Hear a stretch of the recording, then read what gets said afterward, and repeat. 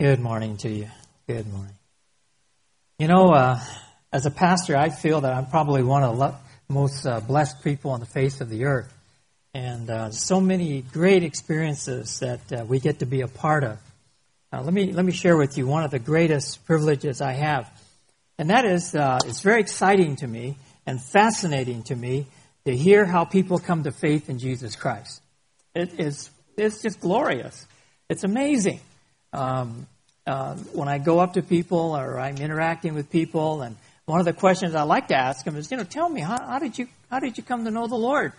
And so people start in telling me these stories, and it just draws me in. I just can't get enough of it. I get tired of cable movies, and they just keep rerunning the same thing all the time. But I never tire of hearing how people come to know Jesus Christ as their Savior. Because while the circumstances and specific details may be slightly different, there are often common experiences and elements behind how they came to Christ. As I begin to listen to people's story, I'm always humbled by the fact that how is it that the King of Kings and Lord of Lords would be wanting to reach down and to reach each one of us. It's amazing to me the breadth and the width and the depth that God has expanded His gospel to. For example, as a sovereign and mighty God, He reaches out to the rich, He reaches out to the poor. He reaches out to the powerful and He reaches out to the powerless.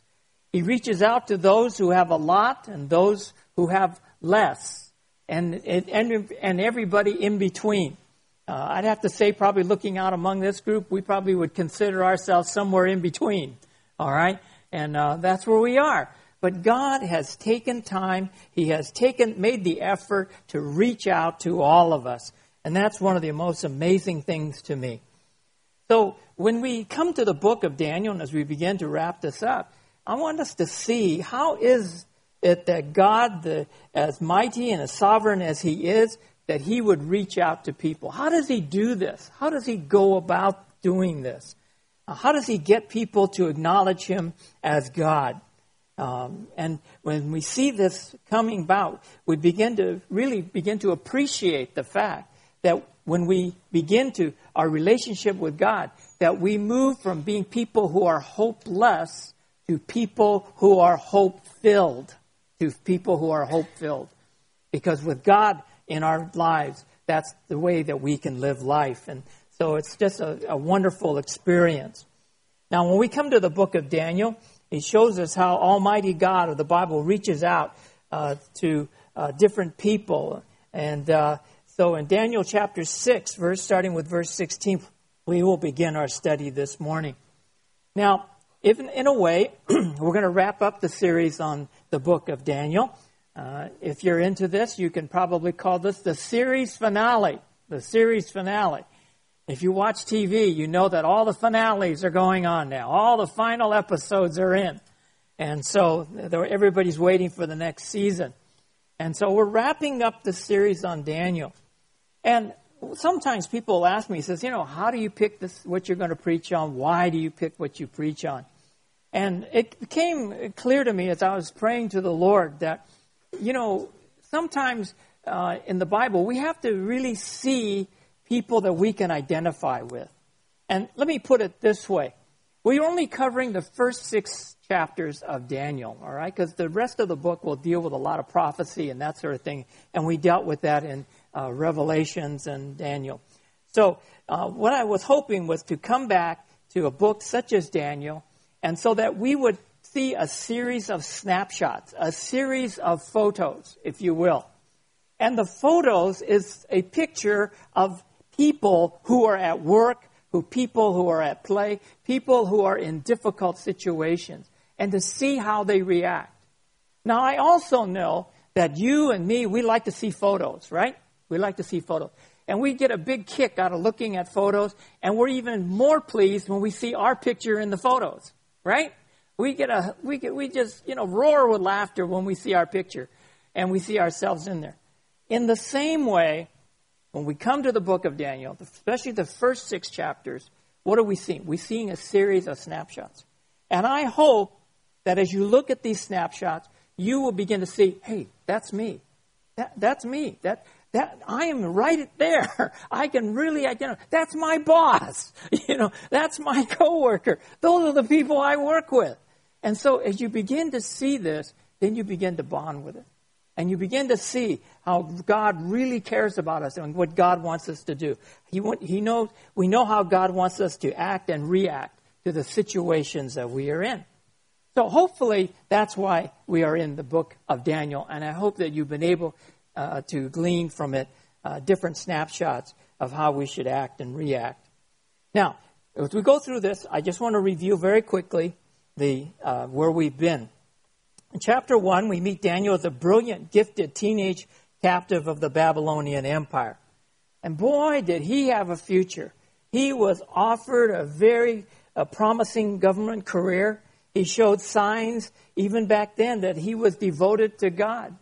And he wasn't going to sell his faith in order to succeed in the Babylonian system. If anything, he turned the tables and he said the Babylonian Empire is going to have to match my terms and not vice versa. And so we see that in chapter 1. In chapter 2, Daniel is called upon to interpret and explain King Nebuchadnezzar's dream. And the only reason that he's even able to do that is because of a special gifting that God had given to him. And so he interprets the dream and reaps the rewards of that. Chapter 3, Daniel's equally devoted friends are ordered to bow down before a statue created to receive worship on behalf of King Nebuchadnezzar. But guess what? Because they are as devoted as Daniel, they refuse to bow down and they are cast into the fiery furnace. But they are marvelously and miraculously delivered from that. And then, chapter 4, Nebuchadnezzar has another dream. And he is where he is driven to behave as an animal. But he is restored by God, and then he eventually exalts God. So those are the first 4 chapters. And so as you go about this, you might be able to say to yourself, I know people like that. I know people who are going through situations like this. People have fears. People have nightmares. People have visions. People have ideas going through their mind. And I see all of these things. And then in chapter 5, we are introduced to King Belshazzar. And his experience is more intense because during a feast in the banquet hall, a hand appears and starts writing a message on the wall. And so who they call upon? Call upon Daniel. And Daniel comes in and he's able to translate and interpret this message. And the message was that Belshazzar was going to die and that the Babylonian Empire would fall and be divided among the Medes and the Persians. Now, you think email was fast. Man, God's message was really fast because that very night, sure enough, Belshazzar's life was taken and Babylon fell. And so this is what happened in chapter 5. Now then we come to chapter 6, okay? There's a new ruler, and his title or name is Darius. And he is tricked into signing into law a decree that makes him a god for 30 days. I thought that was interesting. Why just 30 days? Why not 30 years, Something like that. But he's made God with a little g for 30 days. And everybody is commanded to make their prayers and their worship and honoring towards him. All right? But there's a problem. What's the problem? Daniel refuses to go along. He just continues being devoted to God. He continues to pray to the Lord, not once, not twice, but 3 times a day. And so what happens is that Daniel then will have to be arrested and he will have to pay the price. And that's where we find ourselves in Daniel chapter 6. He's been accused. He has been found guilty. And so now he's about ready to be thrown into the lion's den. So this brings up these questions then. Why did God allow faithful Daniel to be tossed in the den in the first place? All right? And then another question. Will Daniel survive? Another one. Would God deliver him? What would be the result if he is delivered? You see, the story goes on. And it gives us important snapshots of what can happen to God's servants. And so we'll pick up the story in Daniel chapter 6, verses 16 through 28. But before we do that, let's pray. Father, as we come together, we know, Lord, that your word, the things in it, have been recorded for our benefit. And Father, we know that it has been written for our edification, so that, Father, when we also face similar situations, that, Father, we will know how to respond. We will know how to react. We pray, Father, that this time that we spend together in your word this morning will be a blessing to all. And that, Father, we see in it the glorious God that Daniel worshiped. We will see God in all your glory and all of your love and all of your mercy. We pray, Father, that this will stir us on to play the part that has been assigned to us. We thank you again, Lord, for your word. We thank you so much for the life of Daniel. And we pray this in Jesus' name. Amen. So, where does our story begin? Well, it begins in chapter 6. And it begins with a calamity or adversity, if you will. Darius was deeply distressed. If you look at verse 14, it says, "Then as soon as the king heard this statement, he was deeply distressed and set his mind on delivering Daniel. And even until sunset, he kept exerting himself to rescue him." The law that he himself had signed off on, was committing Daniel to a death sentence. Because it basically said that anybody who would pray to or honor anybody but him for the next 30 days was to be punished. And the punishment was death.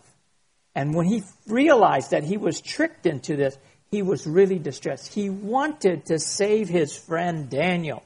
And it was very wearing upon him. And so Darius was distressed. Then Darius had to throw Daniel into the lion's den, starting with verse 16. It says, "Then the king gave orders, and Daniel was brought in and cast into the lion's den. The king spoke and said to Daniel, 'Your God, whom you constantly serve, will himself deliver you.' A stone was brought and laid over the mouth of the den, and the king sealed it with his own signet ring and with the signet ring of his nobles, so that nothing would be changed in regard to Daniel." Verse 18, "Then the king went off to his palace and spent the night fasting, and no entertainment was brought before him, and his sleep fled from him." While Darius had to do what he had to do, he didn't sit well with him. He couldn't eat. He couldn't enjoy anything that was brought before him to cheer him up, and he couldn't sleep. He was just that disturbed. And so he was in great distress. He was in a great calamity. He had great anxiety. One of his best friends, his most able administrators, was going to be removed, and not by somebody else's hand, but by his own hand as he signed into law this decree. Well, what is the lesson for all this? The lesson is that God uses adversity to get the attention of those who are powerful. When there is nothing they can do about something, they are more open to God. This is, when you think about people who are in positions of power, people who are used to being in control, why do they need God? Right? I mean, they got their smarts, they've got their armies, they've got their treasuries, they've got all of this and that. And so they have no need for God. And that's how they think. And a single order from them, and everything changes. Everything is done according to the way they want it done. So how does God get the attention of people like that? He puts a situation on them. He puts some calamity or some adversity where they are not in control. Because that is the way that God will reach out and touch them. This seemed to be an operating procedure of God. You remember in King Nebuchadnezzar's dream, Daniel chapter 2, when the dream came, Nebuchadnezzar was helpless. There was nothing he could do. God said this was going to happen. And then in Nebuchadnezzar's futile attempt to force 3 young men to bow down to his statue, there was nothing he could do. Why? Because they stood up to him. And they said, "We're not going to do it." You can throw us in the furnace. And if you throw us in there, God may deliver us, He may not. But either way, we're not going to bow down to you. Man, that must have been very frustrating for a control freak like Nebuchadnezzar. You're not going to do what? You're even under the threat of death, you're not going to change? No, we're not. That must have caused him to pull his hair out and anything else he had that was removable. And so this is King Nebuchadnezzar. Then Nebuchadnezzar has the mental breakdown and he becomes like an animal, but he comes to his senses. He had no control over what was happening to him. Now, he had control. There was a year that passed between the time that it was prophesied that he was going to go through this. He had time to change, but he chose not to. So what happens is Nebuchadnezzar comes back, and sure enough, the test goes through, and he is turned into literally an animal. But it's God's doing, and it's God's judgment upon him. Now, King Belshazzar, he couldn't control a hand from writing a message on the wall. He couldn't do it, even though he was king. Even though he had a banquet going of 1,000 people, he couldn't order anybody up there to stop that hand. That hand just kept on writing. Just kept on going. You see, he was helpless. What's the point? The point is that God uses adversity and calamity in the lives of people who want to be in control, to take them into a situation where they are not in control. Does that have an application for us? You bet. What is it?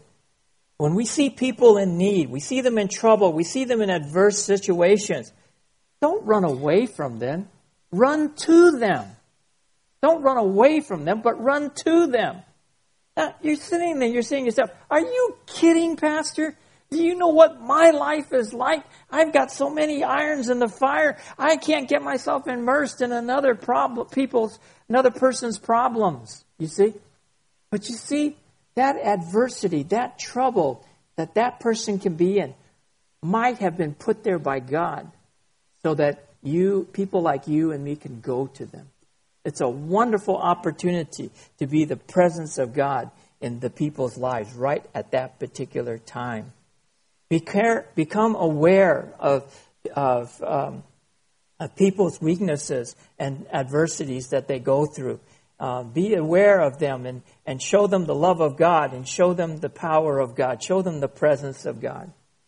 Now, you might say, okay, how do I go about doing this? Okay, people sometimes they don't like you messing in their business. Okay, people are very private, Well, you can do it this way. For example, you can start by listening. Perhaps you see a coworker at your place at work and, lately they just haven't been themselves. They've been very quiet. They've been very moody. They've been very sensitive, overly sensitive. And maybe, you catch them in the break room or something. You sit next to them and you just say, are you okay? I just noticed that some things are a little bit different in your life. And would you like to talk about it? They'll say yes. They'll say no. They'll just say, get away from me. I don't know what they'll say to you. But that's okay. Just reach out to them gently and then start listening.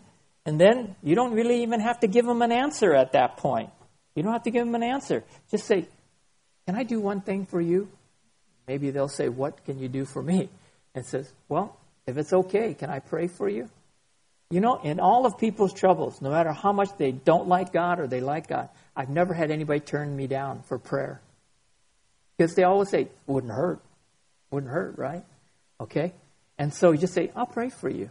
You don't have to pray right then and there with them. Maybe perhaps in the quietness of your own place you can do it. But just tell them that you're going to pray for them.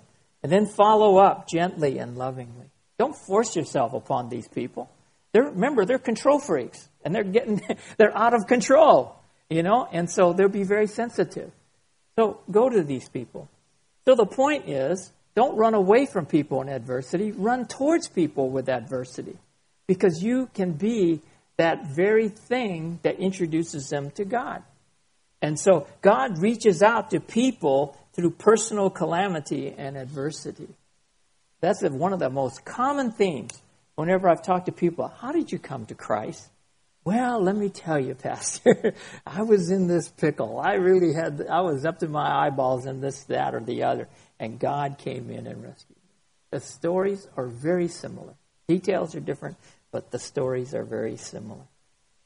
So secondly, our story progresses on to confirmation or affirmation. Verse 19 through 23. When Darius put Daniel in the lion's den, the story doesn't end there because he really was very concerned about how this was all going to turn out. In fact, he just couldn't wait to see how this would turn out. He was really motivated to discover Daniel's fate. So in verse 19, then the king arose at dawn, at the break of day, and went in haste to the lion's den, it says. And he was really excited about trying to find out what was going on. And then when he got there, he was just overjoyed at what he heard. What did he hear? Look at verse 20 to 23. When he had come near to the den to Daniel, he cried out with a troubled voice. The king spoke and said to Daniel, Daniel, servant of the living God, has your God, whom you constantly serve, been able to deliver you from the lions? Now, I expect at that point, for dramatic effect, there's probably this long silence. Okay? King Darius was not really sure what would happen. Okay? And so he just sort of, in a troubled voice, kind of maybe stuttering a little bit, he says, did your God save you? Did your God deliver you? And then look at verse 21. Then Daniel spoke to the king. O king, live forever. My God sent his angel and shut the lion's mouth, and they have not harmed me, inasmuch as I was found innocent before him, and also toward you. O king, I have committed no crime. Then the king was very pleased and gave orders for Daniel to be taken up out of the den.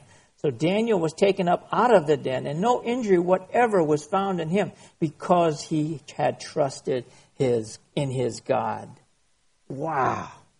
Daniel's response must have been music to his ears.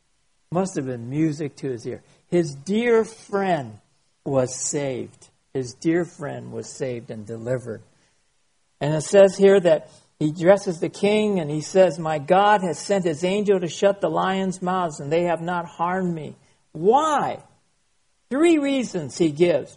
Because he found innocent before him, and he was innocent before the king Darius, and verse 23, because he had trusted in his God. Those 3 reasons were why he was delivered. Now, that's an awesome thought. What are some of the thoughts that are concerned in there? It's interesting that Daniel did not say, because I was innocent before you. Hey, I'm not guilty. I'm not guilty. Daniel could have made a big thing about that. But what did he say? He says, I was not guilty before him, before God. And I was not guilty before you. Notice the order there. It was very important to Daniel that he was clear before God, and then he was clear before men. That was his priority. And he says, God has chosen to deliver me, and because I trusted him, he has done so. We talked last week about character and conduct. We have very little control over circumstances.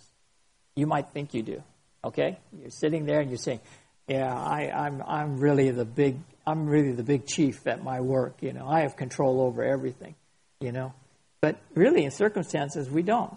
You ask people who are in the banking business, you ask people in any kind of business, they'll say, yeah, I can't control people coming into my store or going out. I can do little things, but ultimately I can't make people come in, and I can't, and buy my stuff, But what happens is that we can control our character and we control our conduct. And Daniel did exactly that.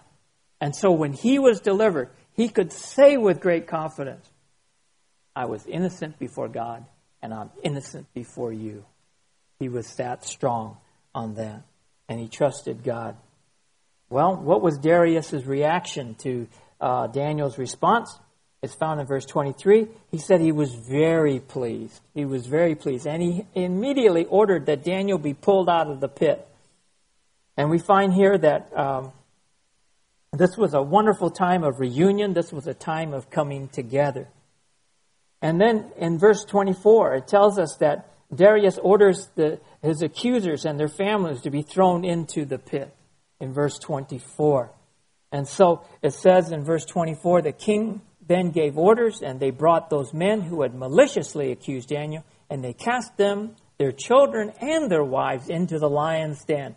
And they had not reached the bottom of the den before the lions overpowered them and crushed all their bones.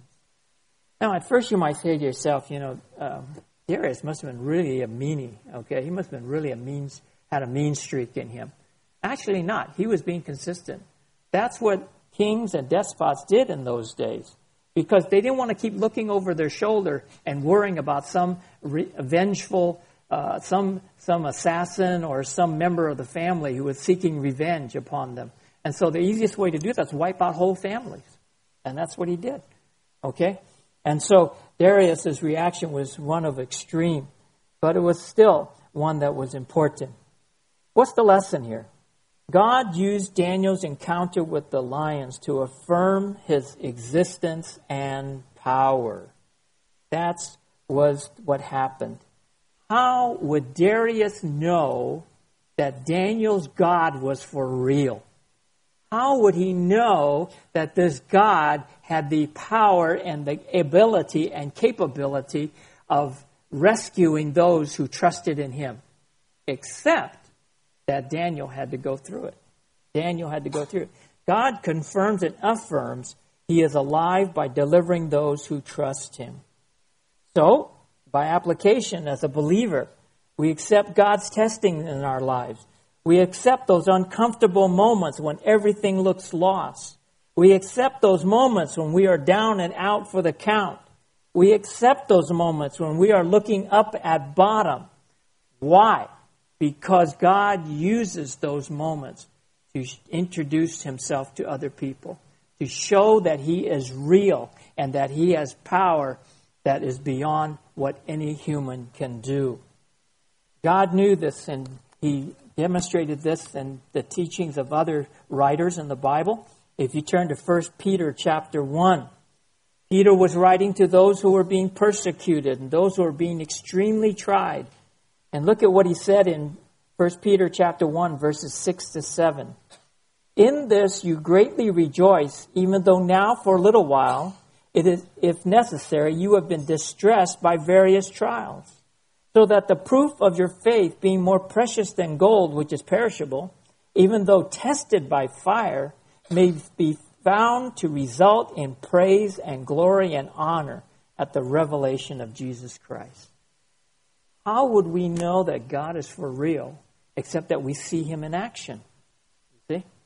And that's how it is. God reaches out to people, and he's maybe through a calamity, through an adversity in their own life or somebody else's life, and then he affirms that he is for real. And so what happens is that there are people who are watching and waiting to see if God will show up. And oftentimes, God has a message for those who question his existence. And it is often written in the journal of your life and mine. That's how God gets the message across. How is anybody going to believe that God is for real, except maybe they see God working in your life and mine? That's how it works, you see? And so that's how God reaches out. People are moved in different ways when they see how God responds to, how we respond to the trials and tribulations in our life. Well, that raises a very good question, because the question would be this: does God always show up in such a dramatic and positive way? Is there always a happy ending for those who trust in God? Good question. Good question. So if you or I are trusting God, can we expect that all the time, 100% of the time, there will be a happy ending? That there will be a happy ending? Well, let's see. If you look at, for example, we won't read it, but if you look in Acts chapter 12, Acts chapter 12. And the reason I saw this one was because it was one chapter in this great book. But in the chapter, there are two different people. Two different people, their experience is recorded. In verse 2, James, the brother of John, is killed by the sword. Not a happy ending. Killed by the sword is not a happy ending, all right? He did not have the happy ending. He did not have this marvelous, miraculous delivery. But Peter, he is miraculously, starting with verse 6, he is miraculously released from prison. Suddenly his shackles drop off. Suddenly he walks past the guards. They don't even see him. And everything has all the marks, fingerprints of God. You see? In one chapter, two outcomes. One chapter, two outcomes. In your life and mine, all of our lives here in this room, there can be different outcomes. All right? There could be different outcomes. In Hebrews chapter 11, verses 36 through 40, we find that some of the saints were martyred for their faith. There was no happy ending for them. Look at Hebrews chapter 11, verse 36. And it says this, and others experienced mockings and scourgings. Yes, also chains and imprisonment. They were stoned. They were sawn in two. They were tempted. They were put to death with the sword. They went about in sheepskins and goatskins, being destitute, afflicted, ill-treated, men of whom the world was not worthy, wandering in the deserts and mountains and caves and holes in the ground. Not a happy ending. You see? Can God show himself in such a miraculous way and such a glorious way? Yes, like he did in Daniel, but he can also show himself in other ways as well. So the point is, God affirms who he is through the lives of those who trust him. And that's why it's so important that you and I continue trusting the Lord at a deep level, because people are watching and waiting.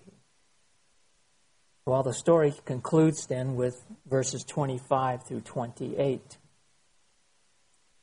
Our story ends with a confession or admission.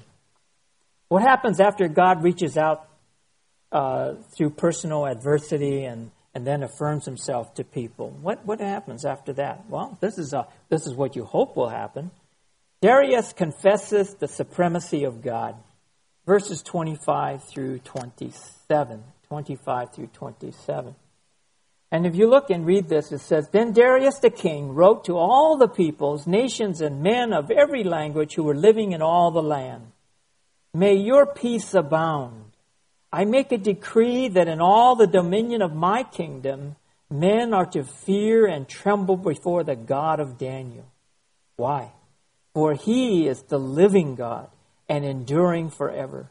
And his kingdom is one which will not be destroyed, and his dominion will be forever.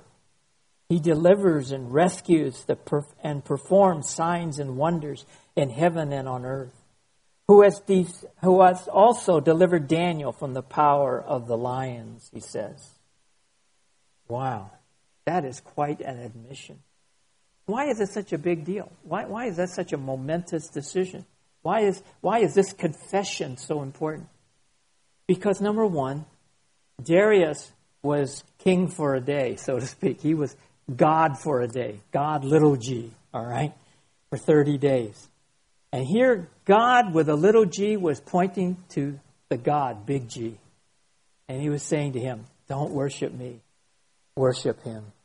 Don't worship me, worship him. That was a big, gigantic step in his life. And so he goes on and he reflects on this admission.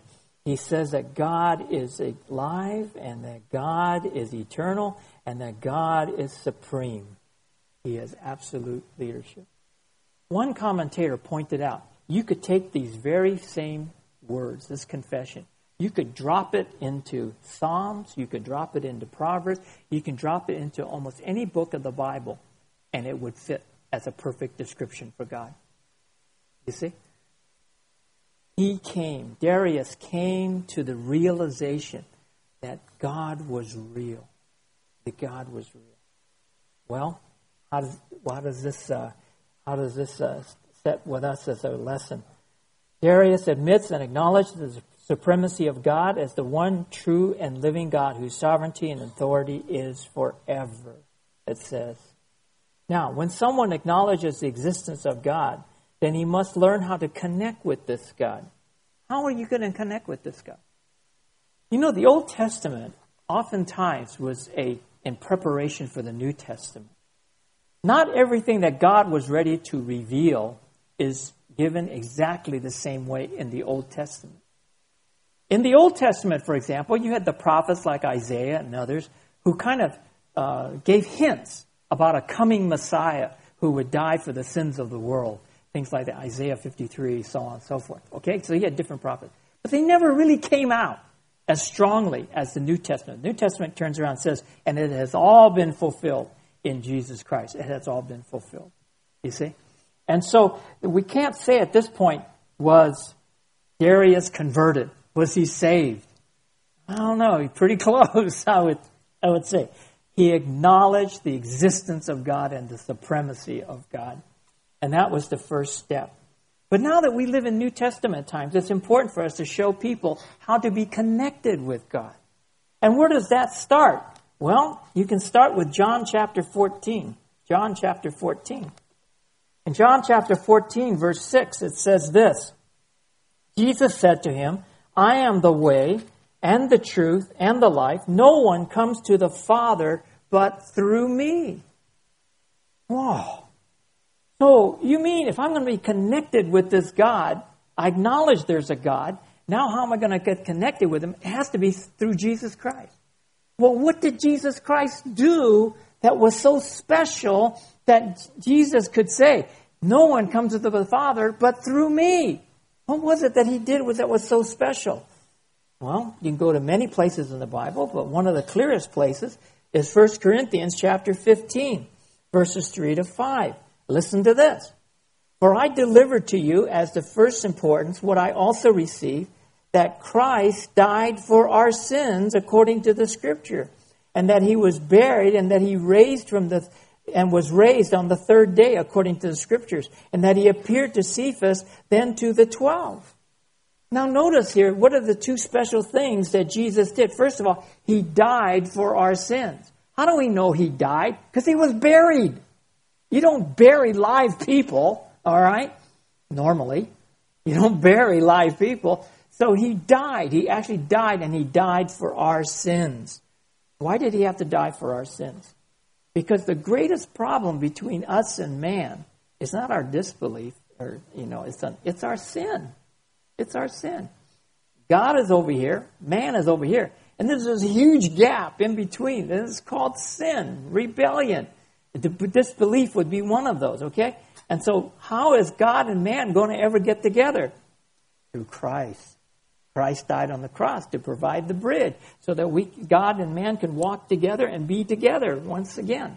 Okay? But he had to die for our sins. He had to remove the sin problem. So he died for our sins and was buried. And then he rose again on the third day. Now, why is the resurrection so important? Now, many of you, your faces, I've seen you at Easter service. You know this already, but some of you maybe don't. Maybe it's not as clear. But the fact that Jesus rose from the grave was proof that the payment for our sins was accepted by God. You see, if God did not accept the payment, Jesus wouldn't be alive. There would be no need for Jesus to be alive, you see. It would mean nothing. But the fact that he was alive brought it. It also proved that what he said was true, that he came to give eternal life. And that he had conquered death. How did he do that? By rising from the grave, you see. And so Jesus fulfilled everything that he said, and God accepted it, and God affirmed it. And so once you come to the point of acknowledging the existence of God and the supremacy of God, then you have to be connected to God, and that connection comes through Jesus Christ. So what are we going to do? What are you and I going to do? Well, we're going to make sure that people acknowledge God as who he is, and then we will turn around and help them connect to this God by sharing with them the gospel. God hopes to bring those who didn't acknowledge him to do so and to connect with him by receiving Christ as their Savior. You see, and when that happens, we move from being hopeless to being hope-filled. Okay? That's what happens in that process. Well, is this going to make a difference? How would this make a difference in your life? I don't know how many of you in this room today have ever accepted Christ as your Savior. Maybe you haven't even acknowledged God as being who He is. For you, God is just a myth. God is just a figment of man's imagination. He is just something that man made up in order to get through life. It's kind of a narcotic. It's kind of something to ease the pain, take the edge off, perhaps something like that. But then have you ever thought that maybe this present adversity or calamity that you are going through is God reaching out to you? Maybe God's trying to show that you're not as much in control as you think you are. You're not, and that your need for Him is greater than you think it is. And so God's reaching out to you through some kind of calamity in your life, some kind of adversity in your life. And He's brought followers of Christ or believers into your life to help affirm God's presence and power. Now the question is, will you respond by confessing God as who He is and that you want to be connected to Him? You see, that's the issue. That's the issue. And then if you have accepted Christ as your Savior, perhaps God wants you to submit to Him and allow Him to introduce Himself to others through you. Through you. You see, the Christian life doesn't end. The witness doesn't end. The purposes of God doesn't end when you accepted Christ as your Savior. I'm sorry. You might think, all the life is about is me accepting Christ and sitting back and waiting for heaven to happen. That isn't so. Because God has many people that He wants to introduce Himself to, and He wants you to be part of that process. When we think about this whole business of being used by God, if you look at verse 28, you go back to verse 28, and it didn't fall into everything else so neatly, and I wondered about that, and then I looked back and said, no, it does. Look at verse 28.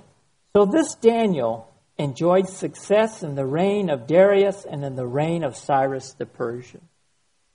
Now, this is a tremendous encouragement. Maybe it's the stage of my life or whatever it is. Maybe it's where my mind has been lately, I'm not quite sure. But if you notice here, Daniel was always successful. He was always successful. He successfully introduced God to people. And He introduced it to Nebuchadnezzar. He introduced it to Belshazzar. He introduced him to Darius. And He introduced him to Cyrus. So much so that Cyrus released the Jews and said, go back to your homeland and rebuild the temple. In fact, I'm going to pay for it. Charge it to my account. Can you believe that? Can you believe that? You see, Daniel was successful. Now, here's the encouragement. Are you ready for this? Okay, here's the encouragement. When Daniel started off as a teenager, he was devoted to God. When he was 80 plus years old, like he is now here, he was used by God. You see? That taught me that there's no expiration date on how long God will use us to bring glory and honor to Him. You see? If you open my wallet, there's a Singapore ID card, okay? I don't go anywhere without it. I carry that thing with me all the time. And on that ID card, there's an expiration date. And sometimes I catch myself looking at that expiration date because I want to make sure I didn't pass it. And there's an expiration date. There's a shelf life. With God, there's no shelf life on how long you and I can introduce God to other people. So whether you're young or you're old or you're in between, God can use me, He can use you, He can use all of us here in this process of reaching out to people. Reaching out to people with calamities and adversities and trials in their life. God could use us as a way for people to see the reality of God and the supremacy of God. Then they'll come to a point where they too will confess with their own mouth that God is for real and they want to be connected to it. So I hope that as we close this off, that you truly will take time to go back and reflect on these 6 chapters. Go back and look at the snapshots. Do you see your picture in that snapshot? Do you see pictures of people you know in those snapshots? How will you act and how will you react? God's waiting on you. Let's pray. Father, thank you for your word. Thank you for the tremendous encouragement that it gives to us. That, Father, we can entrust our lives into your hands. That, Father, everyone on the face of the earth, whether rich or poor, whether powerful or powerless, whether we have a lot or we have a little, that, Father, you are reaching out to us. Oh, Father, I pray for that dear one who is struggling with this whole idea, God, do you really exist? That, Father, they will come and confess with their mouth, just like Darius did, that this is a true and living God. And I pray, Father, that they'll get connected with you as soon as possible through Jesus Christ. I pray, Father, for those of us who do know you as our Savior. Father, let us be ambassadors for you. Let us be quick to introduce you to others. Whether it requires us to go through some hardships, whether it requires us to go through some testing, it's okay. But you can use us as you see fit. Oh Lord, bring glory and honor to yourself. In Jesus' name.